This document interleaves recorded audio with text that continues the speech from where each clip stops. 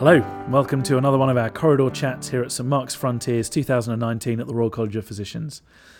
And I'm here with Jonathan Hoare, who's given us a terrific talk just now on the management of GI bleeds. Can I ask you to start off by just running through with us your thoughts on the current management and the guidance on management of GI bleed? Okay, well, first of all, thank you. Lower GI bleeding, I think the main thing to say, we all recognise that the management has been a bit of a mess and still is a mess in a lot of hospitals. Because you have this group of patients coming in with rectal bleeding. They tend to be admitted under the surgical team. Only, I think, 0.2%, according to the national audit, need surgery. But they come in under the surgical team, and then the surgeons spend a lot of their time trying to bully the gastroenterologists to get interested and do endoscopy.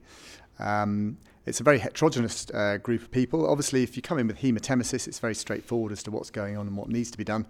Lower GI bleeding covers a vast amount of territory and pathologies, and historically has not been particularly well managed. The guideline we published at the start of the year is the first guideline on lower GI bleeding, and actually, if you look worldwide, it's really the first multidisciplinary guideline, which I think is a recognition of that the care of these patients has been not particularly evidence-based and a little bit slapdash up and down the country. And what do you think are the problems, based on what you've just said? What are the problems that we are facing day to day in the management of these patients? What are we getting wrong?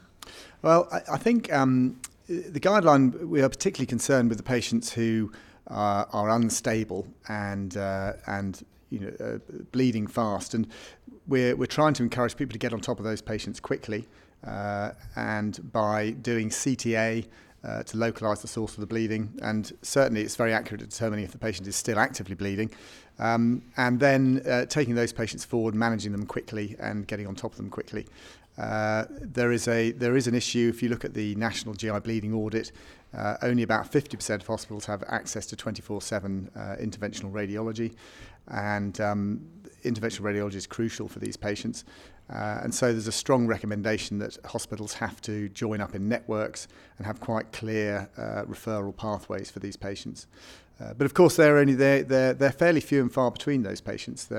Most patients come in, they've had a very frightening episode. It's easy for us to underestimate how frightening rectal bleeding is. And they come in and they stabilise quite quickly. And the real debate actually is when those patients get colonoscopy, whether as an inpatient, whether as an outpatient.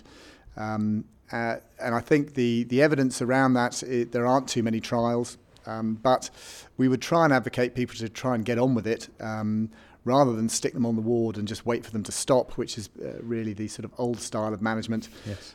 Or have the endoscopy unit say, yeah, okay, it's Tuesday, we can probably do it on a Friday. The patient then sits there for 4 days.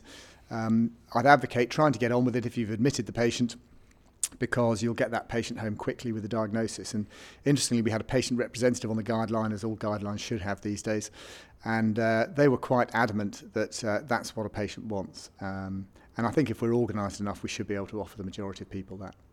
So the traditional surgical teaching, at least, was always that a brisk GI bleed was more likely to be upper than lower, and that an OGD should therefore be our first course of action. That's not how we should be thinking nowadays, with easy access to CT angio. Yeah, I mean, I think without a doubt, an unstable patient who's has bright red rectal bleeding, there is a good chance that it could be upper. And I think there is no evidence to support one first or the other. I think whatever you can get first is entirely appropriate. Clearly, if you do a gastroscopy, and you might be able to get that done in resus in A&E or straight to the unit, that's a wise first step. But equally, if the CT scanner is close to A&E, CTA is also a good step. And actually, in upper GI bleeding, I think CTA can also be very useful. And it's interesting, talking to a lot of trauma doctors and A&E doctors, they really see CTA as the first port of call for anyone with any significant bleeding. And I wonder whether that's how we go in the future for all cases of GI bleeding, really. That makes a lot of sense.